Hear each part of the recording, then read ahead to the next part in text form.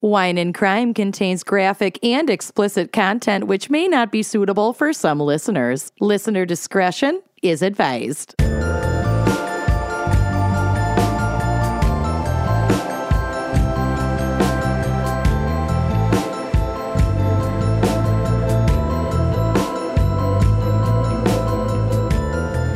You are listening to Wine and Crime, the podcast where three friends chug wine, chat true crime, and unleash their worst Minnesotan accents. Oh, yeah. Sure and also some surprises along the way, maybe. Oh, yeah. Bound to be a surprise. For example, my name is Kenyon. What? Ooh, my name is Lucy. My name is Amanda. And how well do you ever really know a person? Not well. In my case, not well. Never meet a man. No. Or Amanda. Or anyone. Or Amanda. Oh, okay. I'm ready. I'm ready. I love my case so much. I'm excited to get into it. I can't I don't wait for know your what's case. I love my case because I hate the guy in it so much. Okay. And he's a fucking idiot. Perfect. Okay. Yep, it's good. All right. Well, we have a very special fan pick this week brought to you by Gabby Folk. Oh, she's gabbing with the folks. What a great last name. Gabby says, quote, I'd love to dedicate the episode to my mom, Melanie, and my sister, Kate. Oh, I'm their my mom, Melanie, and my sister, Kate. Oh. 8. And I'm their gateway gal, and they are welcome. Yeah. You're welcome. And also, they're pretty great and all that jazz. And all that jazz. Good Lord. Well, you're definitely going to appreciate your mom more at the end of this episode. Wow. Okay. Okay. Let's get right to it. I'm too excited. Amanda, what is our wine crime pairing for Shyamalan twists? yes. You guys are going to think I'm so stupid. Oh, no. Well, we already do. I know. You've proven it time and I've again. proven it so many times. I love this pairing so much because I had 2 qualifiers. One, I wanted it to get me drunk because I am actually drinking today. I'm officially negative for COVID. I feel better than I felt in weeks, so I'm going to ruin it by getting drunk. I do sound better. Yeah. So, okay, I guess 3 qualifiers. I wanted to be able to get drunk. I wanted, again, my wine inventory is so bonkers right now that I wanted to not have to purchase something else and add to that inventory. And it needed to be a twist off. Yes. Shyamalan twist. Because this episode is basically a twist off. Yep.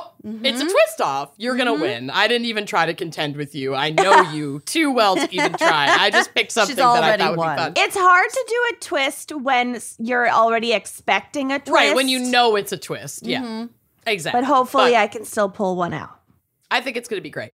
And I had a bottle of sake Oh, in my you're going to get lit. I knew you were going to do sake. I fucking knew it in my soul. Yeah.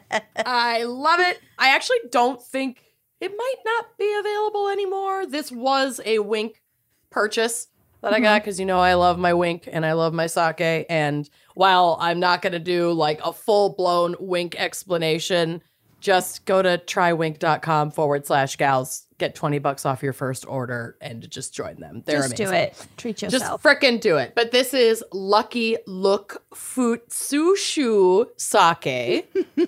So this is a specific category of sake that is for like everyday. It's like a table sake. It's like the everyday drinkability.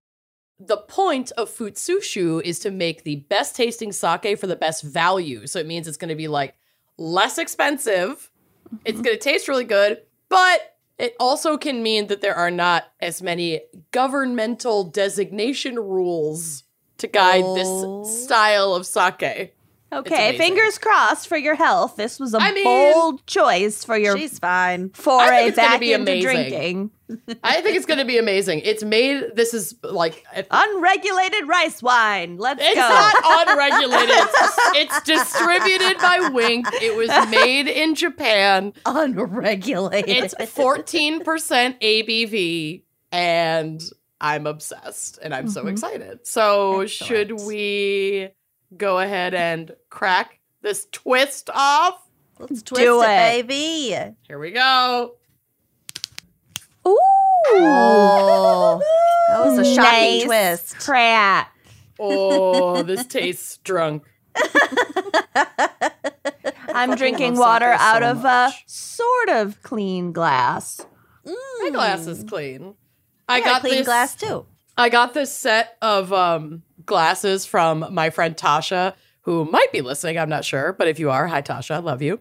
For our engagement. And it's like a his and hers glassware set. And it's a rocks glass that says, I have everything I need. And then the wine glass that says, I am everything. That's very I perfect. love Cute. it so much. I'm going to put this back in my fridge until I'm definitely empty and I need more. Okay. So that's my segment. That's our And- wine. Perfect. Enjoy. All right. Lucy, what is our background and maybe psych for Shyamalan twists? I got no psych. Twist, there's no sight. Twist, there's no psych. Exactly. Okay. Manoj Neliatu M. Night Shyamalan was Love. born on August 6th, 1970. So as we record, his birthday's in 2 days. Yeah. Happy birthday That's to okay. you. No. He's listening. He's I super don't Happy even like. I don't even like M. that Night song when Shyamalan. it's It's someone directed at you. present's birthday. Happy birthday to you. I just like harmonizing at the end. Happy birthday to you. Happy birthday, dear Creed. Happy birthday to you. Dogs everywhere are just screaming. Yeah, freaking Yeah, couldn't out. sing that with COVID, could ya? Wow. Suck it.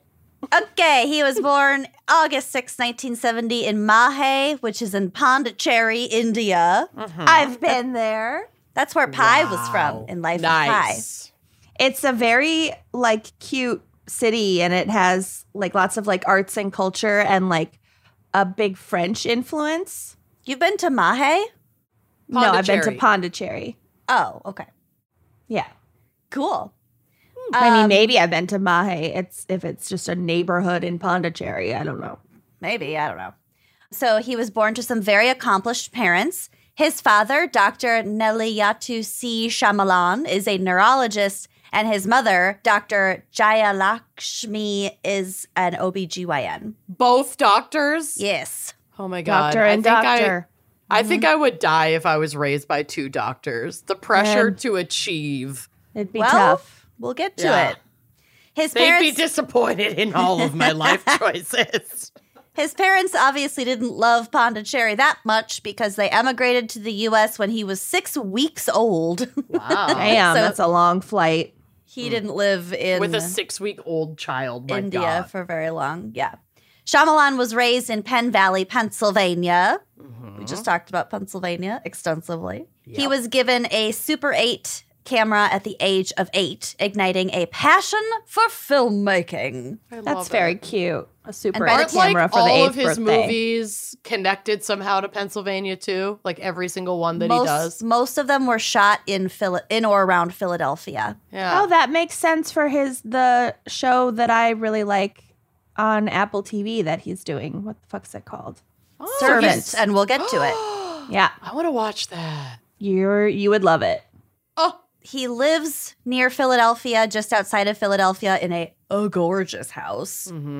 He also has a fear of flying, which is for him. one of the reasons why all of his movies are shot around he's not the going to area. travel. Are you kidding? Mm-hmm. I Yeah, respect been there, that. done that at 6 weeks old. Yeah, I'm good. He did travel to make the movie Old. Because I was Which like I on also a watched. rocky beach. I'm scared to watch that. Also, fun fact, that was shot during hurricane season. So, like, every single day they were filming outside. The whole thing was filmed, like, on the beach on this island.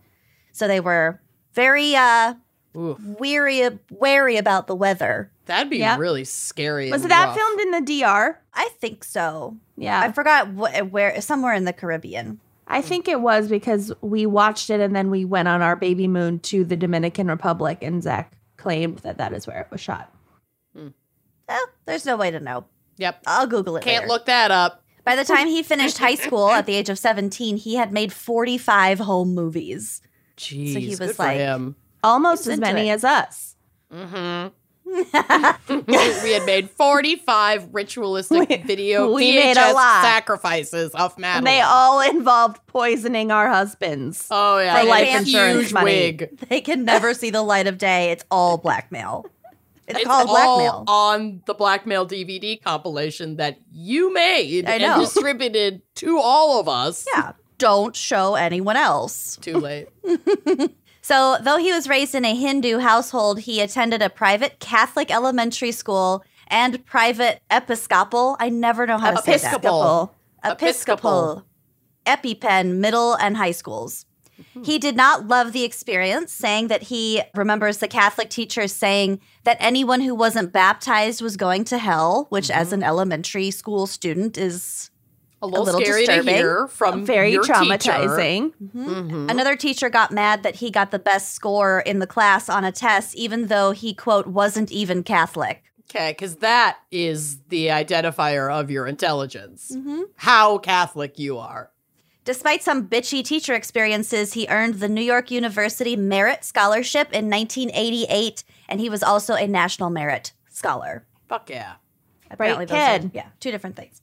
His father, like we sort of alluded, really wanted him to become a doctor, but his mother encouraged him to follow his dreams. Love so it. Shyamalan attended New York University's Tisch School of the Arts in Manhattan, Damn. graduating in our year of the Lord 1992. I had no idea he went to Tisch. That's fucking badass. That makes sense. And it was while studying there that he adopted Night as his second name. I love it. So M. Night Shyamalan. Just because he was like into horror stuff, not even, not, Just I mean. sounds rad. he just liked it. It just worked. He really liked Agatha Christie. He liked Cute. thriller mystery stuff. There wasn't any reasoning that I could find why he wanted Night as his name. Okay, I fucking love that, like, M. Night Shyamalan had Agatha Christie inspo. I think that's so precious. It makes Well, sense. there are several Yeah. Agatha Christie mentions in the research that I did, and also I have a quote closer to the end about it. Rad. I love it. So he made his first film while still at NYU, and it was called Praying with Anger. And it was sort of like autobiographical, kind of. Maybe a way to, like, process through some trauma of Some being Catholic in the Catholic school trauma. system. Yeah. system. Yeah. It was about like an Indian teenager like finding himself. So, yeah. He wrote and directed his second film called Wide Awake, which actually featured some big names such as Wide awake. such I'm as not okay. Stepped on a Rake. Stepped on a rake is the best one. Stepped on a rake. Your bag is fake. Your bag's fake. The bus is late. Okay. Amanda visited me a while ago, and for whatever reason, we were I was doing high. that I was high. whole weekend. I don't know. I just started doing it, and then everyone started doing it, and we were sobbing, laughing because it was just so fucking stupid, and we kept finding like dumber ones to do. That fit. A lot fit. That fit really well. Oh my God. Anyway, So his second film, Wide Awake, I'm wide awake. featured Dennis Leary, Julia Stiles, and No. Rosie O'Donnell. Oh my God. Star fucking studded. Got it. But also, like, tell me you reached into a hat and pulled out names without telling me you reached into a hat. Who's around this weekend? Okay. Well, I was able to track It down was like Bop Julia It Stiles. at a That's a get. That's a get. Okay. Mad Libs, celebrity Mad Libs. This one's weird, but I think we can make it fit. Rosie O'Donnell's free? Sign her up. Get me, Dennis Rosie. Leary's been out of the news for a while. It's probably pretty cheap. Okay. This was the 90s, so Dennis Leary was a Oh, get. yeah, you're right. And He was a they get. all three were very 90s. Yeah. people. All right. That is, yeah, star-studded. You're right. You're right. So despite this beautiful casting job, it didn't do great, pulling in only a little over $300,000 against a $6 million budget. I want to great. watch this movie. Where can we get it? Ouch. Yeah. Probably for free anywhere. I'm going to look it up. YouTube. I was also shocked to learn, get ready for this, that Shyamalan was a ghostwriter for fucking She's All That. I knew that. How? I don't know how. I think because we watched She's All That. No, but he was a ghostwriter. I don't He know was how not I knew. listed. He was not given credit for this. Maybe we Googled M. Night Shyamalan when we watched Servant. I don't know, but I learned this factoid recently, and it is wild. And he's given like interviews about it. Yeah. This is amazing because that movie is incredible Yeah. and like holds up. Yeah, I mean, mostly. Yeah. I had mixed feelings about him before I started my research, but I actually I love M. Night Shyamalan. really like him now. Look, not every movie you make is gonna work, but No, like but watch some of 'em. The Visit. Holy shit, that movie's good. We'll get to it. Oh, so scary. So scary. He also co-wrote the screenplay for the computer animated Stuart Little. Oh my god. Isn't that cute? He is a Shyamalan of many hats. He is a living Shyamalan twist. Yes. So this man is full of surprises. Shyamalan gained international recognition when he wrote and directed 1999's The Sixth Sense, which became the starring second. young Lucy Fitzgerald. Yeah. I remember screaming out loud. At Misha Barton. Yes, when Vomiting. she flipped open the tent or whatever. And Yeah. she's just standing there. She's under the pale, table. Sunken eyes, puke rolling out of her mouth. But yeah, when she pushes the box with the VHS tape out from under the dresser, that is Lucy. Yeah, We that's replayed exactly that what moment. Lucy looked like at that Yeah. age. Yeah. Body frame, sunken eyes, cute Hair. little bob haircut, Set middle part, probably. middle part, little Yeah. bit thin hair, just Mousy absolutely brown. perfect. Little mouse. I'll own it. I mean, the movie's incredible. Rejoice. It's so good. It added an Rejoice. extra layer of Rejoice. authenticity to all of our movie viewing experiences. Yep. I'm the creepy one. Nothing has changed. I'm not okay. I'm not okay. I discovered concealer, and that really changed the game. We all swanned out in various ways Yeah, we all had different eras of of thriving and Of, not and so not much thriving and, and super not thriving. Aesthetic issues. Aesthetic issues. I like that. So, The Sixth Sense became the second highest grossing horror film of all time. I recently rewatched it and it's It holds. so fucking good. Yeah. I think I'm due for a rewatch. The Sixth Sense was nominated for 6 Academy Awards, including Best Picture, Best Director, and Best Original Screenplay. And Shyamalan himself became the first Indian American to be nominated for both Best Director and Best Original Screenplay. And I So- mean, Toni Collette. Oh just- my incredible. God. I can't. Like, she's And so Bruce. iconic. Yeah. I know. He's God good. bless Bruce. He's so good. He's not And- going to be doing anything anymore, but he's so good. And it was Billy Joel Osment's first film. Haley Joel Osment, but I know. yes. I just like saying Billy Joel Osment. I didn't even catch it. I know I was like, yeah. Yes, it Loved. was. Loved his work. Loved his work in American Idiot. Oh my God. But honestly, wake me up when September ends.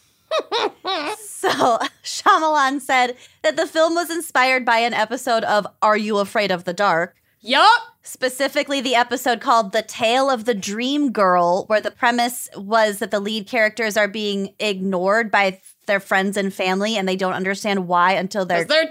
They're dead at the end of the episode. Are You Afraid of the Dark? Spoiler. Is so good. It's so good. It's my favorite. You can stream them all on Paramount Plus. This is not a paid ad. I just need everyone to know. Not a drill. I'm cold. I get like a rush of like oxytocin when I see the match lighting. Are you kidding me? That opening sound where it's like,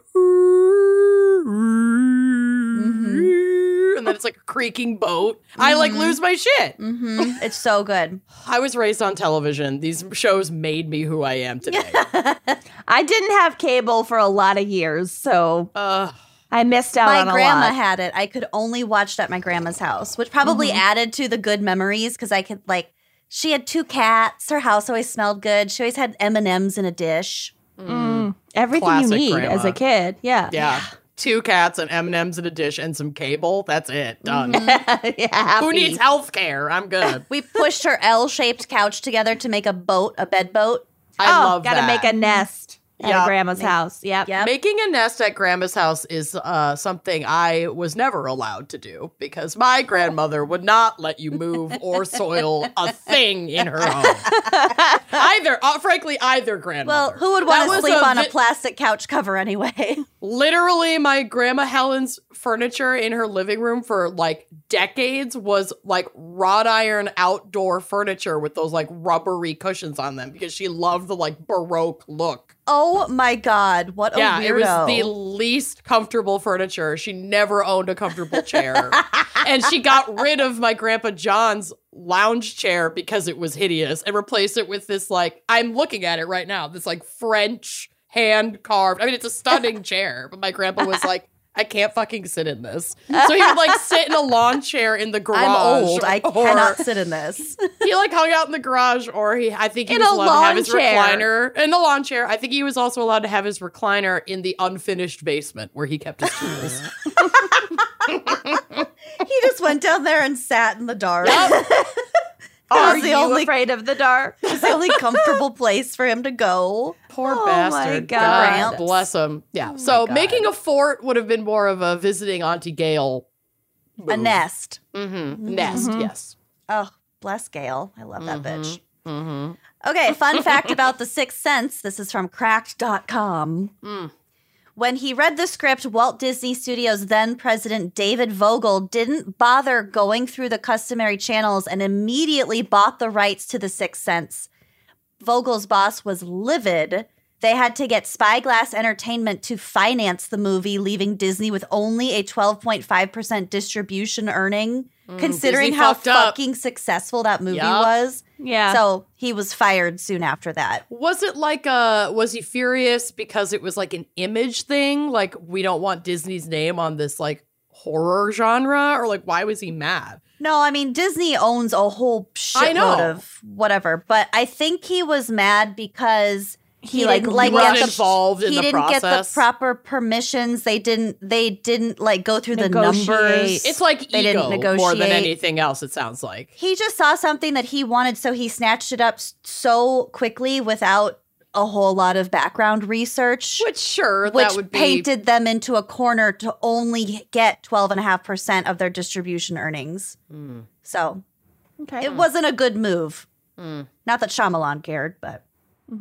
Another fun fact about his movies that I didn't put in here is that most of them have some element of a car crash. For example, in The Sixth Sense, at the end, when he's talking to Toni Collette in the car and there's like the dead lady outside the window. She's right outside the window. They're stopped in traffic because there was a car accident up ahead. Signs, how Mel Gibson's wife dies. Yep. Car accident. Trying to think. I don't think there's not really one in Servant the involves a car and accident. In the village, wasn't one of the people who had experienced some sort of trauma. They had like lost their child in a car accident or something. I don't fucking remember. I don't know. But That movie's really good too. Most of them involve a car accident. I didn't know that. That's cool and sad. So Shyamalan was also approached to direct, are you ready, Amanda, one of the Harry Potter movies on 3 separate occasions, 3 separate films. No, J.K. Rowling's a turf. I won't touch it. I think it was before we all knew that. I know. Maybe he knew. Shyamalan twist. He didn't know. Fine. So he offered to direct the first film in the franchise on the recommendation of his friend and idol, Steven Spielberg, but he turned it down due to commitments for the movie Unbreakable. After the massive success of Signs, he was again approached to direct for Harry Potter and the Prisoner of Azkaban, and then later for Harry Potter. Which has a Shyamalan twist. There's a big Shyamalan twist in that book. Turned movie. Okay. About Sirius Black. So would have been a good fit. Okay. And then later for Harry Potter and the Goblet of Fire, but he turned both films down to work on The Village, and then also his since dismissed adaptation of The Life of Pi. So he was going to He was too busy. do the Life of Pi movie, but somebody else ended up doing it. Yeah. He did want to direct the Harry Potter movies, though, saying, quote, "The themes that run through it, the empowering of children, a positive outlook, you name it, it falls in line with my beliefs. I enjoy the humor in it. When I read the first Harry Potter and was thinking about making it, I had a whole different vibe in my head of it." So that would have turned out very really different. different. But these meetings, these Harry Potter meetings, were also where he met Rupert Grint, who plays Ron Weasley and who now appears in the show Servant on Apple TV. Yeah. He's in that? Oh, yeah. He's one of the main characters. Okay, I got to start this tonight. I know. Yeah, Give me your you're gonna login. You're going to Okay. friggin' love it. I've been saying so for months. I don't remember you talking about Servant, but I did. She's told me because I like Okay. M. Night Shyamalan. I did watch Severance on your recommendation and loved it. So I'm not blowing you off. I just don't remember you saying that. So I'll start it tonight. Okay. Great. I'll report back. Okay. Don't be mad at me. I'm not mad. I'm happy. She's I'm serious. fine. I'm fine. I'm not mad. My back hurts. So my face is unhappy. That's the grimace. Yeah. I was like, why are you? No, I'm looking not at me mad. like My back just really hurts. Okay. I'm very fragile. Onto The Village, the ending of which Kenyon totally ruined for me. Do you remember this? I called that twist so 5 fast. minutes into the movie. I'm actually shocked that you did because I did not I called see that it coming. literally. I called it in my own brain. Like Lucy said, like 5 minutes into the Opening movie. credits. Yeah. In your own brain, I have a vivid memory of you just eating Blurting buttered it out. popcorn and just going, I bet you that this takes place in modern times, and that's going to be the twist at the end. And I was This like, is you Kenyon's trauma from being forced to work at I'm- like fucking Fort Snelling as like a butter I'm churner or some Murphy's shit. Landing. Murphy's Yeah. Landing, that's right. One, yes, we had done camps at Murphy's Landing, so I was well aware of that, The existence existence. of these villages. The Village. And these two, villages. I'm really good at guessing twists and things, and it drives Zach nuts. I can just hear you like smacking your popcorn. I bet he's dead. Yeah. Just Bet he's been dead the butter whole time. all over your lips. I bet modern you. day. I bet I'm really good at it, and Really it bad at keeping it to yourself. Well, you get so much as the guesser. You get so Joy much out more of ruining it. satisfaction of being right if you say it out loud and you have a witness. right, and you're not at the end being like knew it the whole time, and then As- people are like, "The fuck you didn't." As the person watching with you who would have enjoyed experiencing that should write twist it down. in real time. You should write it down and then With hold a it up and get a timestamp. photo of you holding the day's newspaper or something. Yeah, holding a Yeah. clock. Or just Yeah. write it down and then At get the up and beginning, like set slide it it next over to to the Lucy. TV. Yep. Oh, I like this. This is a good. This could be a game. I like this. Yeah. Mm-hmm. Yeah. I would win. I'm Okay, really fucking I would good at it. actually 100% love to play this where both parties watching do it at the top, put their guesses by the TV, watch the movie, and then they reveal at the end if they knew. I'm adopting this. I love this. Okay. Yeah. Yep. We solved Kenyon's biggest marital dispute. You're welcome. Speaking of Murphy's Landing, Oh, God. Shyamalan had his actors for The Village go through a 19th century boot camp to get them prepared for their roles. I believe Yeah. it. So, like, I'm prepared. Empty a latrine, honey. Empty that chamber pot. Sit in a baby. pioneer cabin house and like hand an old woman tufts of fucking wool. She was carding wool. Yeah. In the July. It was really hot. Shit. In like layer upon layer of crinoline. In petticoats. Petticoat. Yeah. Horsehair petticoat. And bonnets. And then like once every 4 hours, a tourist family would come in and be like, oh, I bet you've never seen one of these before. Like with like a camera and like take our picture. And they were like, "Oh, a futuristic item. She's a witch. Burn her." And then Lucy and I would be like, we need to go fetch water like every 30 minutes. Go out to the parking lot, just sit in my car for a couple minutes. With the AC blast. Listening to the radio and the AC, occasionally KDWB. driving to Taco Bell and coming back. Full fucking garb. We did. We went to Taco Bell in bonnets and went to the drive. No shoes. Full regalia. Snuck away to go to Taco Bell. Yep. It was awful, but really funny. Come back with just like one diced tomato stuck in your bodice and like Baja shredded Blast mouth. Just chewing on one of those cinnamon twists. God, it's just the worst ever. Wow, that's so dumb. Yeah. I love it. Yep. Yeah. So, okay. Shyamalan was also approached to direct 2000's Spider-Man, 2002's Batman, and The Chronicles of Narnia, The Lion, the Witch, and the Wardrobe, but he turned all of those down for other projects also. I wish he had done the Narnia one because it's not as good as the BBC version. Yeah. At all.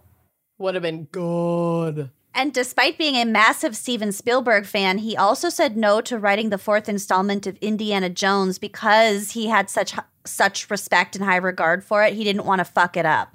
Mm-hmm. So he said, quote, "I was asked, but it didn't work out. It was a tricky thing to get the four of us, meaning himself, George Lucas, Steven Spielberg, and Harrison Ford, together at the same time and on the same page. It was just a tricky time. I didn't think it was the right thing for me to do." So he didn't want it to feel like cobbled together or like he couldn't give it his full attention.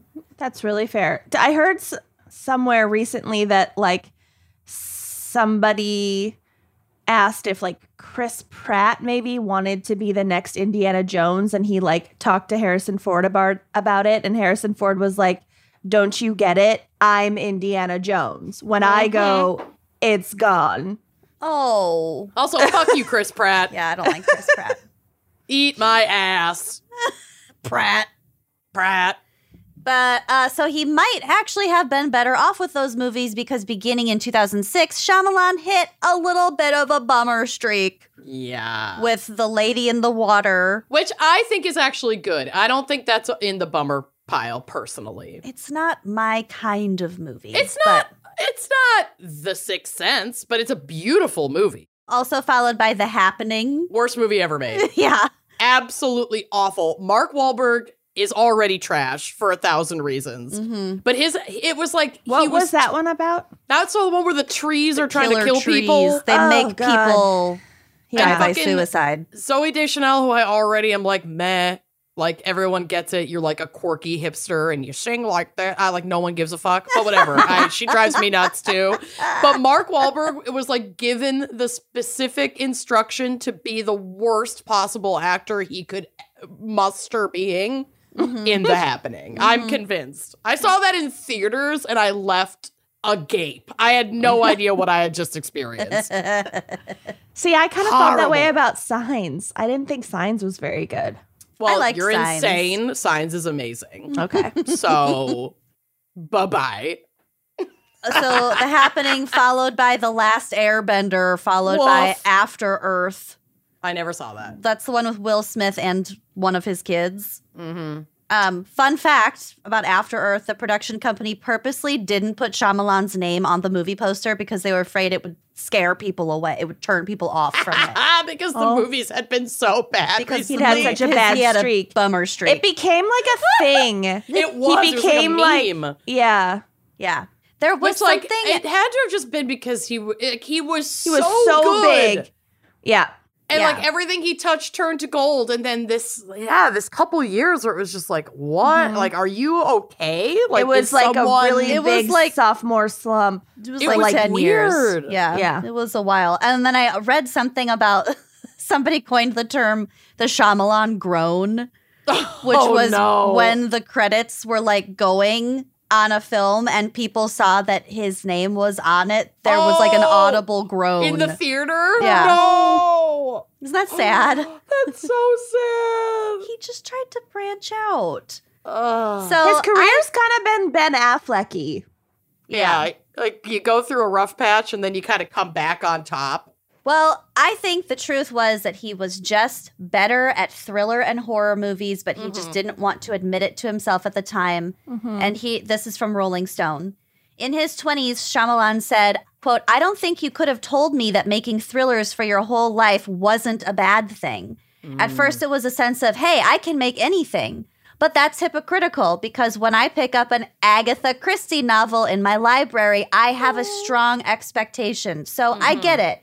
When I became happy with the idea of making thrillers for the rest of my life, everything went right." So finally, in 2015, he got his groove back with The Visit. Yes, and that movie is fucking awesome. I feel like it's so underrated. Like, it's really fucking scary. It's scary. Yeah. Ugh. So one of my other favorites, released in 2017, Split, is easily also one of his really top fucking 3 good. films. That Kenyon, movie have you is seen it? nuts. Oh my God. It's And a what's guy, his face, the British guy who's in all the X-Men movies, is so good in James that. I don't McAvoy watch- or something? Yes, James McAvoy. Oh my God, I don't he's watch a lot so- of. Oh, yes, I've seen that where he has multiple personalities. Yes. Yeah, I've seen that. That is His good. performance is unbelievable in that Unreal. movie. It's Yeah. so fucking good. So I if did you see that. haven't seen it, you should see it. And I'm about to spoil the ending for you, so skip ahead if you don't Paula want to hear Kenyon. this next part. Paula Kenyon. Yeah, skip. Here I go. The ending has a classic Shyamalan twist in that Bruce Willis shows up at the last minute, setting the film up to actually be a sequel and also like a villain origin story for Unbreakable. Yeah, like a prequel, right? Kind of. Doesn't it come in the timeline? Doesn't that put it before Unbreakable? I don't think so. I think it puts it So after. I definitely missed Oh. that, But I'm because not I never positive. saw Unbreakable. I didn't love Unbreakable, but it's pretty good. Like, it's not my favorite, but it's pretty good. And then one of his more recent movies, Glass, is like the third film. Like Unbreakable was on its own, and then he did Split, kind of designed to merge with Unbreakable, and then Glass okay. is like with all of those characters continuing the storyline. Yeah, and isn't Samuel L. Jackson in that? And he's Mr. Glass, and like his Yeah. bones are like so brittle that okay. That's okay. him first in Unbreakable, which by the Got way, Shyamalan wrote Unbreakable with specifically Samuel L. Jackson and Bruce Willis in Cool. mind for it. Ooh, I like that. Cool. So Glass sort of combines Split and Unbreakable. They are all really good movies. And this is coming from someone who really does not care for action and superhero movies. I But enjoyed it's like all of not, them. It like is a superhero movie, but it's not. Well, Like it's not like Marvel. He Like it's wrote not. He wrote it originally to be like a comic book Yeah, yeah. movie. But then when he was pitching it in like 2000-ish, all of the people he was pitching it to were just like, comic book movies just don't do very well. It'll be a really fringe kind of niche market. And then like a year later, fucking X-Men came out. Yeah. And like all the Shattered that. Spider-Mans. Yeah. So he had to rewrite it so it was less superhero-y, comic booky, which I liked it better that way. Yeah, I because think it's like, I think it's cool how it ended up being made because it isn't like more so realistic. obvious that it's a fucking comic book movie. you don't have to suspend your disbelief quite as much. And I hate suspending my disbelief. I cling to my disbelief. Oh, yeah. So anyway, the ending was a big deal, and he went through great lengths. We're talking about the ending of the movie Split. He went to great lengths to keep it from leaking before the movie debuted, and he even omitted it from the version shown to test audiences. Cool. I love that. Yeah. Love. So this is a little bit from Encyclopedia Britannica. Shyamalan's films are known for certain visual hallmarks, including a mix of third-person and first-person perspectives, reflections. Big one in signs. The use of doorways and other portals to frame shots, and careful use of the color red to emphasize important characters, objects, and locations. That was huge in The Sixth Sense. I feel like it's more subtle in other movies, but like in The Sixth Sense, it kind of... If you're watching for it, it's in all of them. It. Yeah. There are so many, like, there's so many just like hallmark weird things like that in Servant, some of which I've been able to like understand and like kind of pick apart, and some of them like I still don't get, but like I know they must mean something. And there just hasn't been like enough He's Shyamalan-ing you, baby. He's making you work for it. And the main, like two of the main characters, including Rupert Grint, have like really red hair in Servant. I don't know. It's interesting. I am starting that as soon as we wrap up. I am so excited. I need your login. On it. Major characters in his films tend to be quiet and introspective, which helps to set the mood and provide a starting point from which suspense can build. He's also known, like I said earlier, for having set many of his productions in or around Philadelphia. So cool. If you've seen some of his movies, you might have noticed that he frequently casts himself in them. It's very like, God, I'm stupid. What's his face in all of the Marvel movies before he died? The guy with the... Anyway, whatever. It's fine. I don't know. Or the most famous director of all time. What the fuck's his name? Fucking, Mel Brooks? Fucking The Birds. Alfred what's his Hitchcock? name? Alfred Hitchcock did that. They'd make little cameos. Yeah. Mel Brooks did that, I think, too. He did, but not in like every movie. It wasn't like, I don't know. Who the fuck am I thinking of? I'll be fine. He has appeared mostly in small Stanley! Sorry. Oh, the glasses. Okay, got it. He has appeared mostly in small roles, so basically a cameo in Praying with Anger, The Sixth Sense, Unbreakable, Signs, Lady in the Water, The Village, The Happening, The Last Airbender, Split, Glass, and Old. So there's only like a couple that he hasn't appeared in. Right, where it wouldn't make sense at all. Like it wouldn't make sense for him to show up in The Visit, where the whole thing takes place at like the grandma's house. Right, yeah. And it's like, isn't it like shot like it's supposed to be like on a video camera, like a... It's not super found footagey, but it's kind of like that. Okay. Shyamalan is not without his controversies. In addition to criticism about racist casting, plagiarism, etc., he made a misstep while promoting The Village. And this is from Mental Floss. In the spirit of Orson Welles' infamous 1938 War of the Worlds broadcast, in which Welles delivered a seemingly legitimate report of alien invaders. Have you ever listened to that? Yes. It's so good. It's amazing. And Zach used to play it when he was a 6th grade social studies teacher. They used to have like a long unit where they made like radio broadcasts and stuff. And he did with no context for his students. He played it. And one kid fell off their chair. They were like so scared / surprised. It was amazing. Yeah, it's really well done. Okay, so sort of like that, Shyamalan decided to try and trick his audiences too. In 2004, he conspired with Sci-Fi, the Sci-Fi Channel, to present a fake documentary called The Buried Secret of M. Night Shyamalan that posited a boy who had drowned as a child in his neighborhood. What the had fuck sparked? Yeah, I can read. That I'm not saying this right. A boy who had drowned as a child in his neighborhood had sparked his interest in the supernatural. Thank you. Got it. The special was presented as legitimate in press releases, though it was actually a fictitious show designed to promote the director's 2004 film, The Village. People got really upset about it. Yeah, you don't like... It did not land. A little kid dying, that's a little much. It looked like it was supposed to be too real. Right. And then when people found out that it wasn't real, they're just like, well, you tricked me and it didn't. Like, it just didn't work. It just didn't land. What was the point of this? It's a publicity stunt and it's dumb. Yeah. So the network later apologized for misleading the viewers and the press. But people were pissed about, like, in all of the articles I read, they mentioned this. Like, whatever. Okay. Whatever. He tried something. It didn't. He tried something new. Didn't work out. But of all the things that I learned about him, I just feel like it sort of humanized him a little bit. I got to kind of know more about his background. I've forgiven him for his bummer streak. And I love his good movies. Yeah. They're really, when they're good, they're really good. Yeah. Really fucking good. So that's some awesome. background I love it. on M. Night Shyamalan. Well done. Thanks. Love. I hope we're not about to go into a bummer streak. I don't think we are. God. I'm in love with my case. Great. So let's hear a quick word from our sponsors and then get right to it. Let's die. Shopping for clothes can be super daunting, especially online. Like, I never know if things are going to fit. Returns are a huge pain in the butt. Sometimes you don't even know where to start. So this season, let Stitch Fix do all the hard work.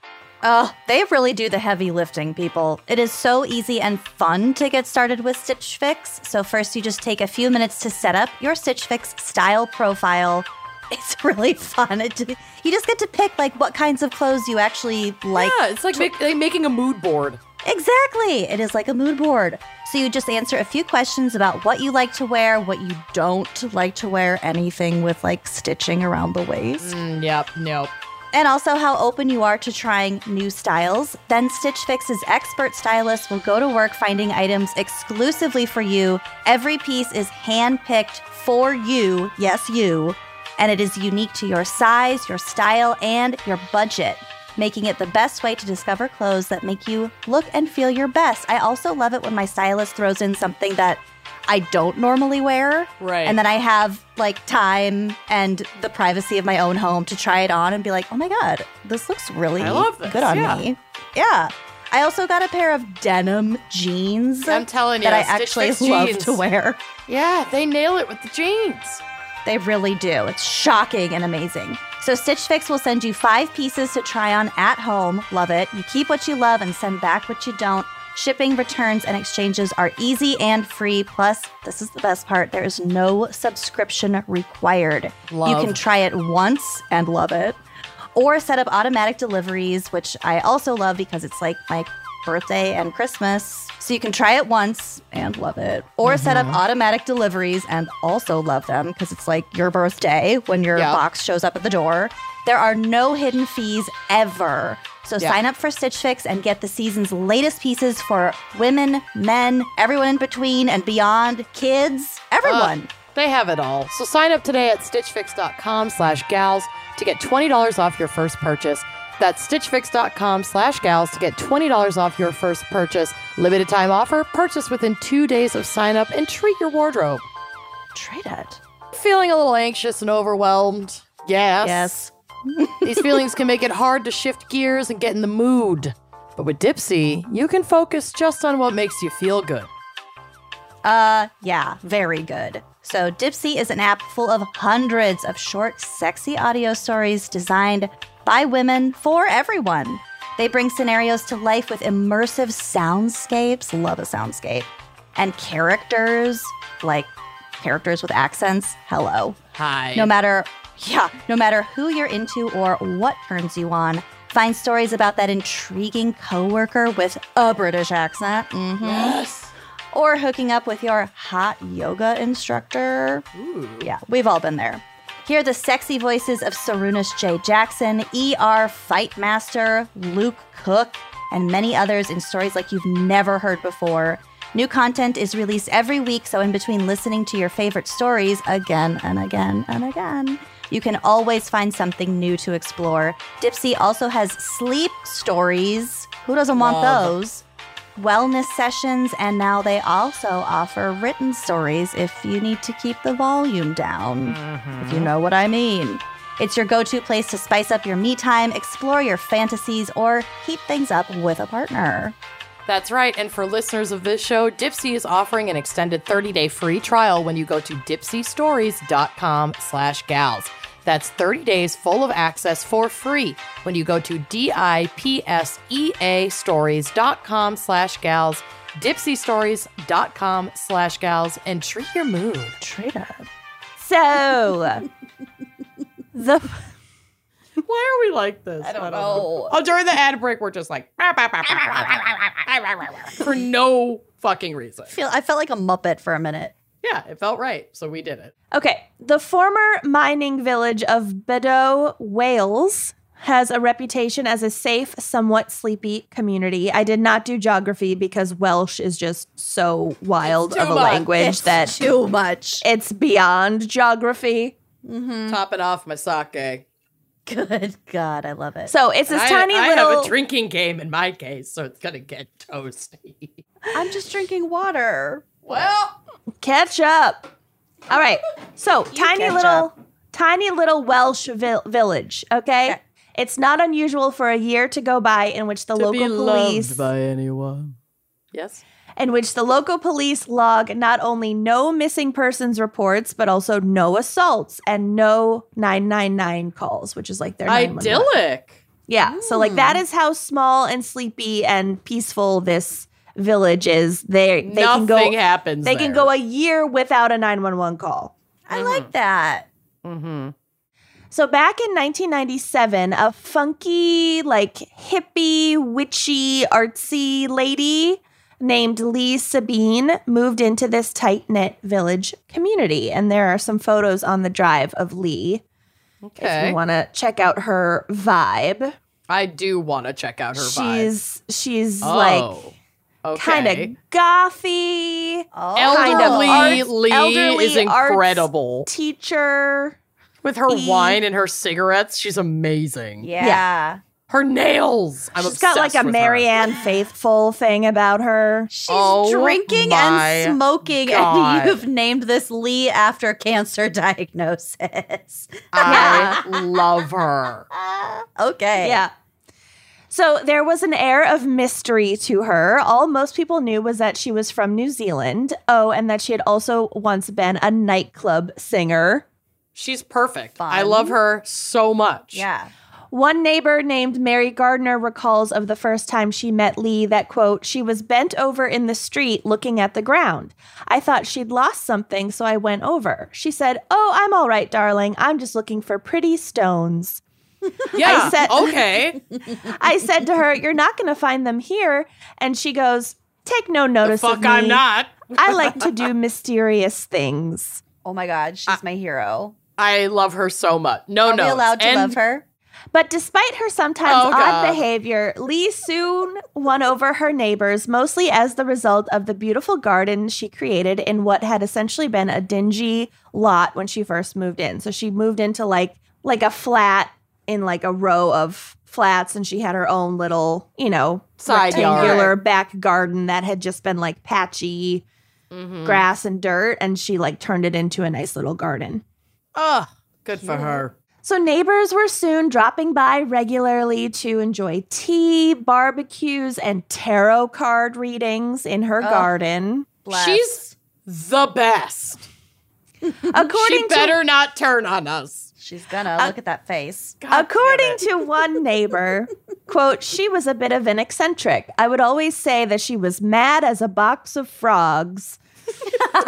Or my mom would say a bucket of hair. Mad as a bucket of hair. You're weirder than a bucket of hair. That is my pretty God. weird. A bucket of hair is pretty weird.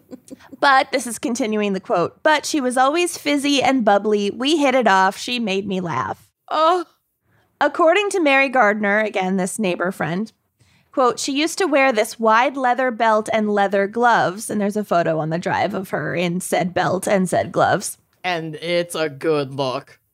She was always darling this, darling that. She liked male attention. Really any attention. She is me and I am her. Continue. Yeah, this is Amanda's future. Yep. Her bedroom was all silks and satins with a silk canopy on the ceiling.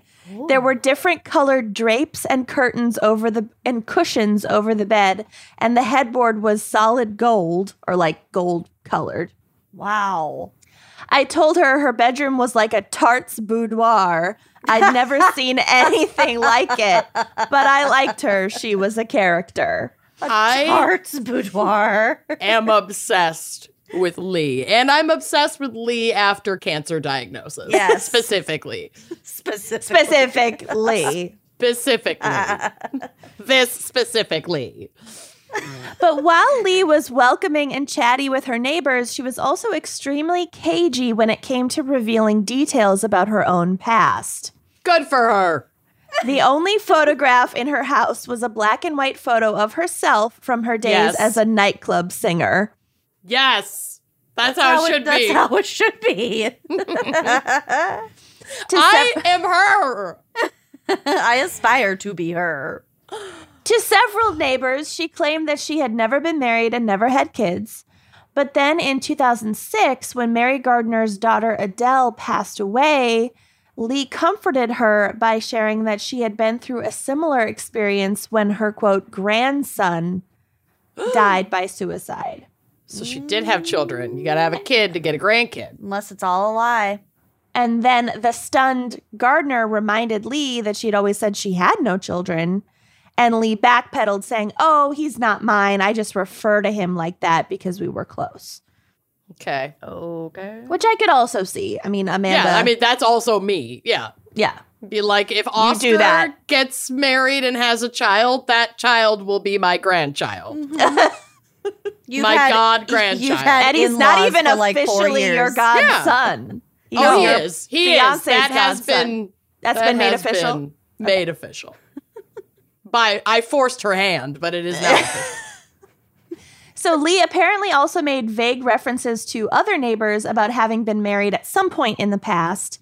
She told people that her husband had been violent and unfaithful and that she had left him, and then she told others that he had abandoned her, but it just, just kind of sounded like she'd been married, but it was so long ago and didn't work out, and it wasn't like a good experience that she wants to talk about. Mm-hmm. It wasn't until Lee was diagnosed with brain cancer that she began revealing more concrete details. Brain cancer. While the tumor made her tell the truth. Almost. While she was in the hospital receiving treatment, she befriended a woman named Lynn Williams, who was there visiting a relative. As Lee's health continued to deteriorate, the two became extremely close. So this was over a period of like several months. And this Lynn woman was visiting a lot, and Lee didn't have a ton of visitors, and they just like really hit it off. They hit it up. Yeah. Williams remembers that, quote, there was always a sticky silence when she talked about the past, but she opened up a bit about her children. Liar. Lee told her new friend that she actually had 5 children. Oh, my God. That's a lot of kids from 0 kids. Yeah. 3 girls and 2 boys, all of whom she and her former husband had abandoned in New Zealand when she was 28 years old. She had 5 kids by 28. I mean, I might have abandoned them too. That's a lot. Someone should have checked her nipples to see if she had kids. She's not a dog. You can tell if cats have had kittens because they have long nipples. Same with dogs. I think that works with people too. Yeah. Oh my God. Someone should have checked her nipples. What do my nipples say? She probably would have shown them freely. There's a complicated tapestry woven in my nipples. You might have had some kids you don't know about. I might have. These things are a mess.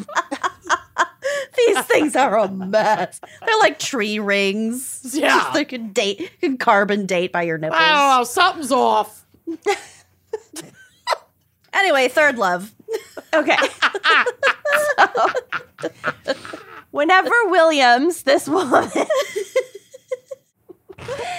tried to ask questions or clarify details about this story of the 5 kids and the abandonment in New Zealand, like, wait, what?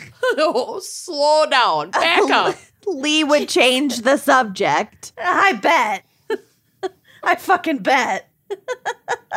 So then, anyway, can I see her nipples? So then, on October 30th, 2015, Lee Sabine succumbed to brain cancer and died at the age of 74 in the hospital. No!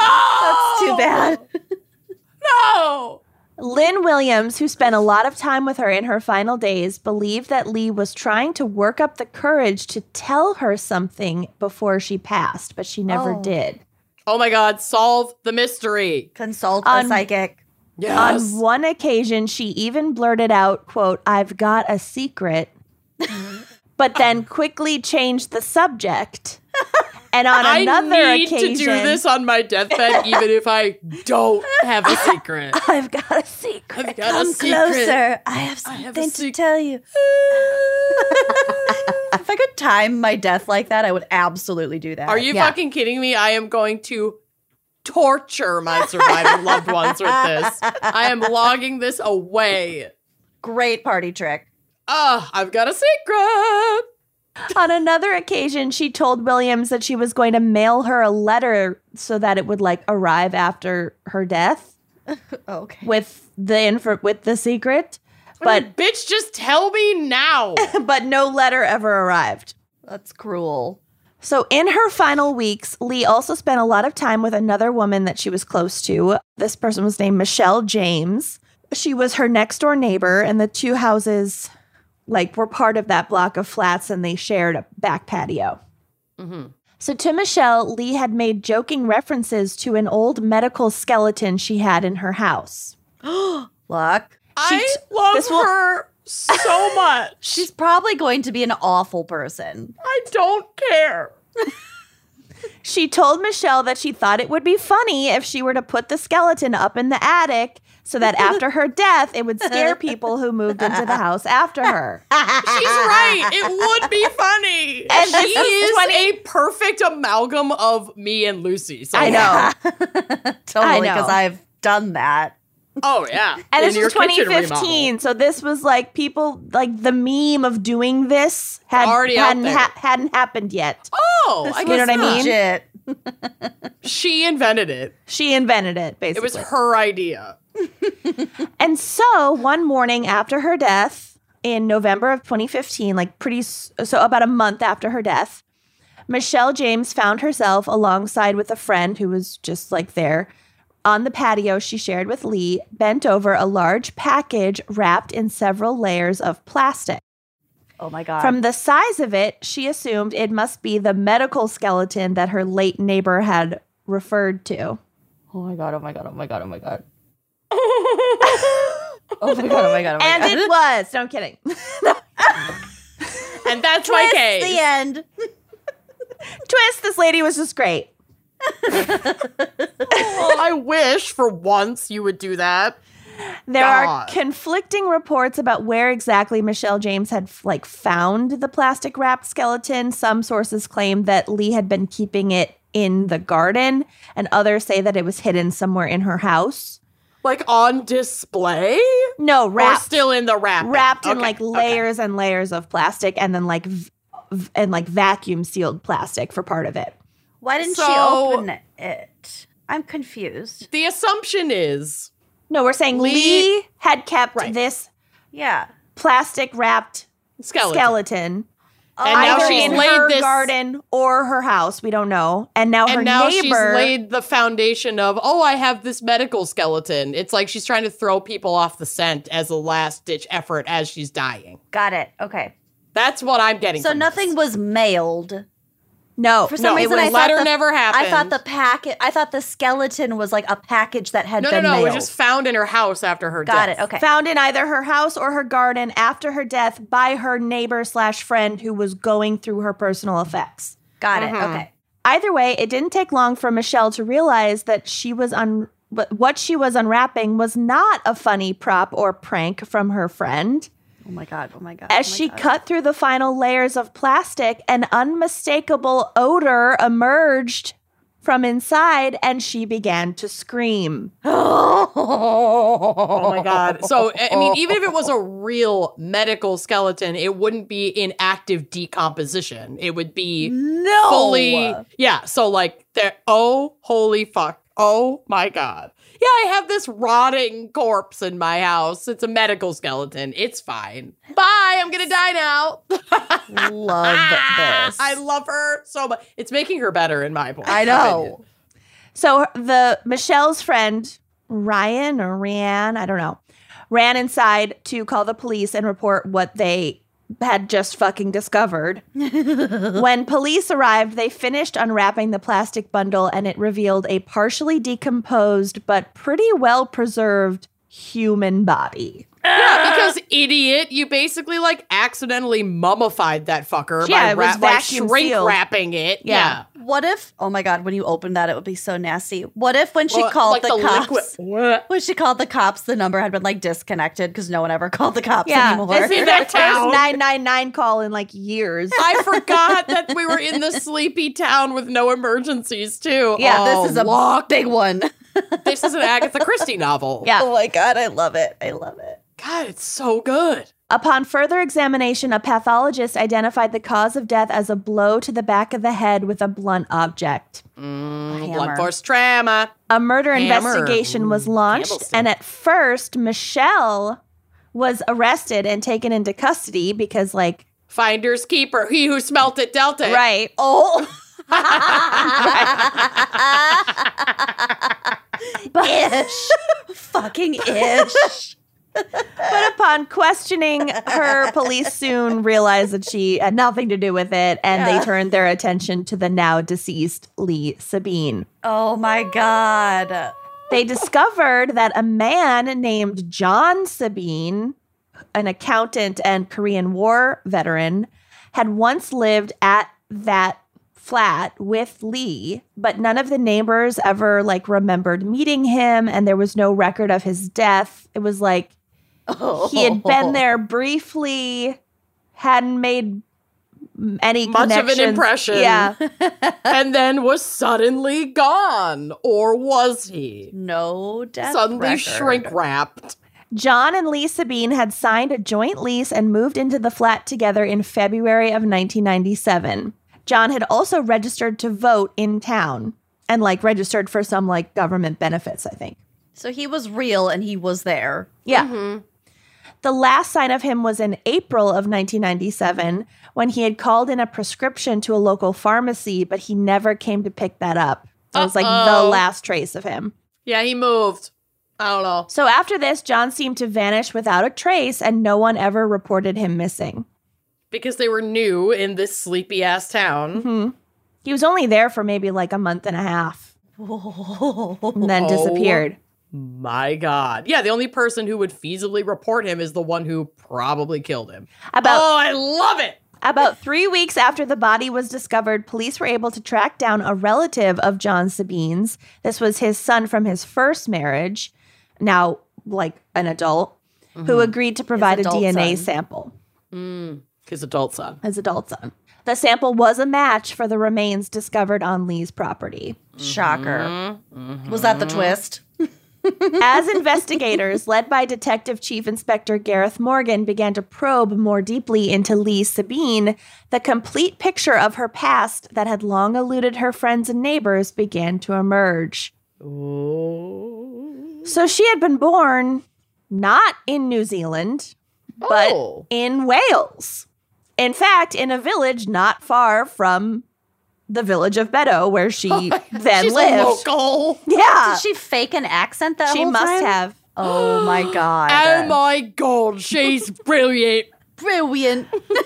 Her real name was Anne, probably Anne Lee, whatever, and or Leanne she or went- Leanne. She went by her middle part of her name. Okay. And she was the daughter of a miner who had abandoned his family when she was a toddler, so she had experience with that The apple playbook. doesn't fall far from the tree, She had eventually made her way to London, where she worked as a nurse, and this is where she'd met John Sabine. She nursed him through the injuries that he'd received in the Korean War, and the two married in 1960. Wow. They had 4 children together while they were still living in Britain. And then they all moved together as a family to New Zealand and had a 5th child. In 1969, inexplicably, they abandoned all of their children at an orphanage in Auckland. Telling the kids that they were going to be back after the weekend, and then they just never came back. That's awful. No contact, no letters. That's so fucking sad. I mean, I was really on board with her. Well, maybe we'll find out why. I mean, I said, if I had 4 or 5 kids, I'd consider abandoning them too. That's a lot of kids. Nipples The don't oldest lie. one was 8. Yeah, it can take care of itself. It's My not niece is great. 8. She's very self-sufficient. So they You hear that, Molly? I'm proud of you. I think later they she claimed that it was because they didn't have enough money to support them all, but then she and John moved to Perth, Australia, and they began going by fake names. They changed their last name, so now they're Lee and John Martin. And then this is where she had her career as a cabaret singer. Yeah, Oh my God, she's living her She set this up. I love her so much. And he continued working as an accountant. So it's not like they didn't have money. They had like enough. They were okay. They'd figure it out. Yep. And apparently later, not like right away, but like eventually later, they like had a hobby as like showing, like bringing dogs to dog shows, which is like not a cheap hobby. No. And their kids were abandoned still in New Zealand with no word from them, living in abusive foster families. God Well, damn it. maybe That we is shouldn't so force fucked. women to give birth if that's super not what they want to do. So in 1984, she and John returned to New Zealand and tried to reestablish contact with their now like mostly grown children. They were like in their Fuck no. Yeah. You made your fucking bed. You don't get to reach back out and cause them more harm like that. Yeah. Now Well, they don't depend on you. Right. Yeah, well, they tried. And this rekindling of a relationship proved to be short-lived. So one of their I wonder old if she wanted like money or something, or was like doing something fucked up, or if she just had like a moment of guilt and acted on it and reached out to her kids. we don't know, and like Okay. it'll get even more bizarre by the end. Great. Great. Great. So one of their older daughters contacted the authorities after they reached back out. And what actually happened was they moved back to New Zealand, and then 10 years later, they reached out to their kids. God, these people. And have they'd been some like balls. showing dogs Yeah. under fake names, Listen. whatever. Still lovely, but this is not good. So one of the older daughters contacted the authorities and also the press, being like, you're not going to believe my fucking story. And a news crew arrived at the house where they were staying, where John and Lee were staying, to do a story about these parents who had callously abandoned their kids and then returned after 15 years. Oh my God. And so John and Lee didn't want that attention and they fled again. And that's like kind that's of lived when off they- the grid. they were off the grid for a while, and then we don't really know kind of what they were doing. And then they moved to this Welsh town in 1997. My Welsh sheep town. My Welsh Sheeptown, yeah. So it was also discovered that the reference to her grandson dying by suicide that she'd made to her friend was actually a reference to her son, Martin, who had died by suicide in 2000. Wait, that doesn't make sense. Whatever. He had died by suicide at some point. Right. Martin. Wasn't Martin one of their fake names? Their fake last name was Martin. That's a good catch. Maybe she pulled the fake last name from the name of her real son. Yeah. Gross. That's right. Mm-hmm. So indicates that she had been like keeping tabs on her kids, like from afar, but also like not enough to intervene or like care about them. And they had horrific foster families and just horrible abuse throughout their childhood. God. But for all the information investigators collected about Lee's past, nothing proved concretely useful for proving that she had murdered her husband of almost 4 decades. Yeah, maybe he just died. And she was like, I don't know how to deal with this. He just Wrap him died up. naturally of blunt force trauma I'll to the take back it of to the go. head. I'll take Anyone it to would go. suffocate being, shrink Vacuum wrapped. seal. That is until they received a call from a woman named Valerie Chalkley, who had known the Sabines in the 1990s and had heard Narc. police were seeking information about them. Narc. She described how she had received an unexpected call from Lee in 1997. Okay, this is Kenyon entering the chat. Lee is me and Lucy. This is Kenyon scrolling through the news one day. Newspapers.com. Perusing newspapers.com, unexpectedly seeing an article and going, I got got info. Bitch. I know. I'm going to squeal like a canary. Like a little piggy. Oh, she's got juicy info. Spill the tea, Vicky. Totally Valerie. She got juicy info. Oh, God. So she describes she gets this random phone call from Lee in 1997. Again, that's when John had gone missing. Valerie asked Lee how she and John were doing. Just, like a catch-up call. Like, how are you guys doing? Joking, quote, that she thought they might have killed each other by now. Like, haven't killed each other by now? Like, whatever. Oh, my God. Were they, like, notoriously, like, a kind of a bickering couple? I don't know. Like, did they seem unhappy, or is that just, like, one one of those jokes? For almost 40 years through abandoning their kids. True. Through together. thick and thin, other than parenthood. Mm-hmm. And 4 different countries. So I don't know. Lee responded, quote, "Oh, I have killed him. I hit him over the head with a stone frog." That's specific. Valerie assumed this comment was a joke at the time, but she still remembered it more than a decade later and because it's a really fucking weird thing to say. Also, I'm 99% sure we had like one or two little stone frog garden statues in our house in Connecticut. I have a stone frog. He's standing on his back legs playing a saxophone. I think one of ours was fishing in like a little You're pond. never going to look at it the same way again because it's the murder weapon. Oh my God. Upon learning of this phone conversation, police reached out to the neighbor, Michelle, like the current neighbor, who had inherited many of Lee's possessions, including the fucking corpse of her dead husband. The medical skeleton. To ask if a stone frog was among these possessions. Sure as shit. I'm sure it was. And in fact, it was. Oh my God. Michelle a nice frog. You're not going to get rid of that. Michelle had found a garden ornament in a shoebox alongside several other random items that she had yet to sort through, and Lee had apparently kept the stone frog on her bedside table for years after the murder. Oh my amazing. God. This is fucking amazing. Oh, I told you I love my case.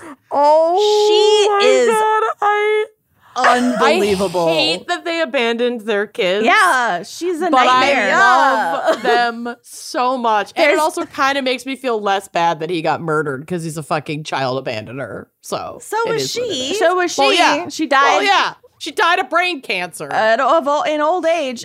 There's a photo of the stone frog murder weapon on the drive. Like the actual one? Yeah.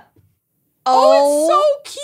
Oh, that's cute. I would have that on my table too. That is adorable. Yeah. Oh, it's small. Ooh, I bet have it's really a wooden heavy. frog ornamental statue in the other room. Anyway, yeah. Pathologists examined the stone frog and found the distinctive shape of its leg and eye to be an exact match for the cluster of skull fractures on John Sabine's head. The bugging out eye and the back leg. Oh, fucking got fit like a puzzle piece right in there. Oh my God, this is Holy so bizarre. shit. This is so weird. I know. Chief Inspector Morgan had stated that based on the evidence available, he believes Lee killed John during a heated argument and then kept his body stashed somewhere on her property for 18 years, periodically adding new layers of plastic when it began to smell. Oh my God, that's why it was so thickly wrapped. She was adding more. Oh, I bet he was juicy in there. Stop. However, police were... They opened it and it's just a soup with bones in it. Police were never able to discover either the exact location of where she killed him or where she had stored the body all those years, because like they didn't find like a place where like blood had pooled. I'm guessing it was in the backyard and nobody saw. Yeah, she killed him in the garden. With the stone frog. Yeah. With the stone frog. And then Lee kept the in stone the garden frog with on the her stone. bedside table from then on. And then memorialized her murder weapon so she could look at it every night and have sweet dreams. When did she kill him and when did she die? 97, she killed him. Yeah, she killed him in 97 and she died in like 2015, I think. Holy Amazing. shit. She had a whole Almost life without 20 him. years. Yeah. Be in the neighborhood psychic. Yeah. According God, love to her. the inspector, quote, "We did meticulous forensic work, but nothing. It was an immaculate house." So Oh, yeah. I think it must have been in the garden. She had plenty of time. Back in New Zealand, the Sabine surviving children struggled to come to terms with the fact that not only had their parents abandoned them, but their mother had then murdered their father.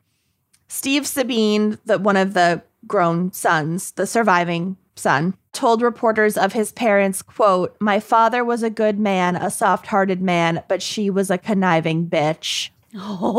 His feelings are totally valid, and it is very possible that she was the driving force behind abandoning the children. However, John is still responsible. John is still an autonomous human man who could have stuck by his kids, and he fucking didn't. Yep. But I don't blame Steven for being like, I need somebody to fucking blame. My life has been nothing but trauma, and my parents left me, and I've gone through hell. He can feel however he wants. Yeah, I would exactly. be so unbelievably bitter if I were one of those kids. Yeah. Yep.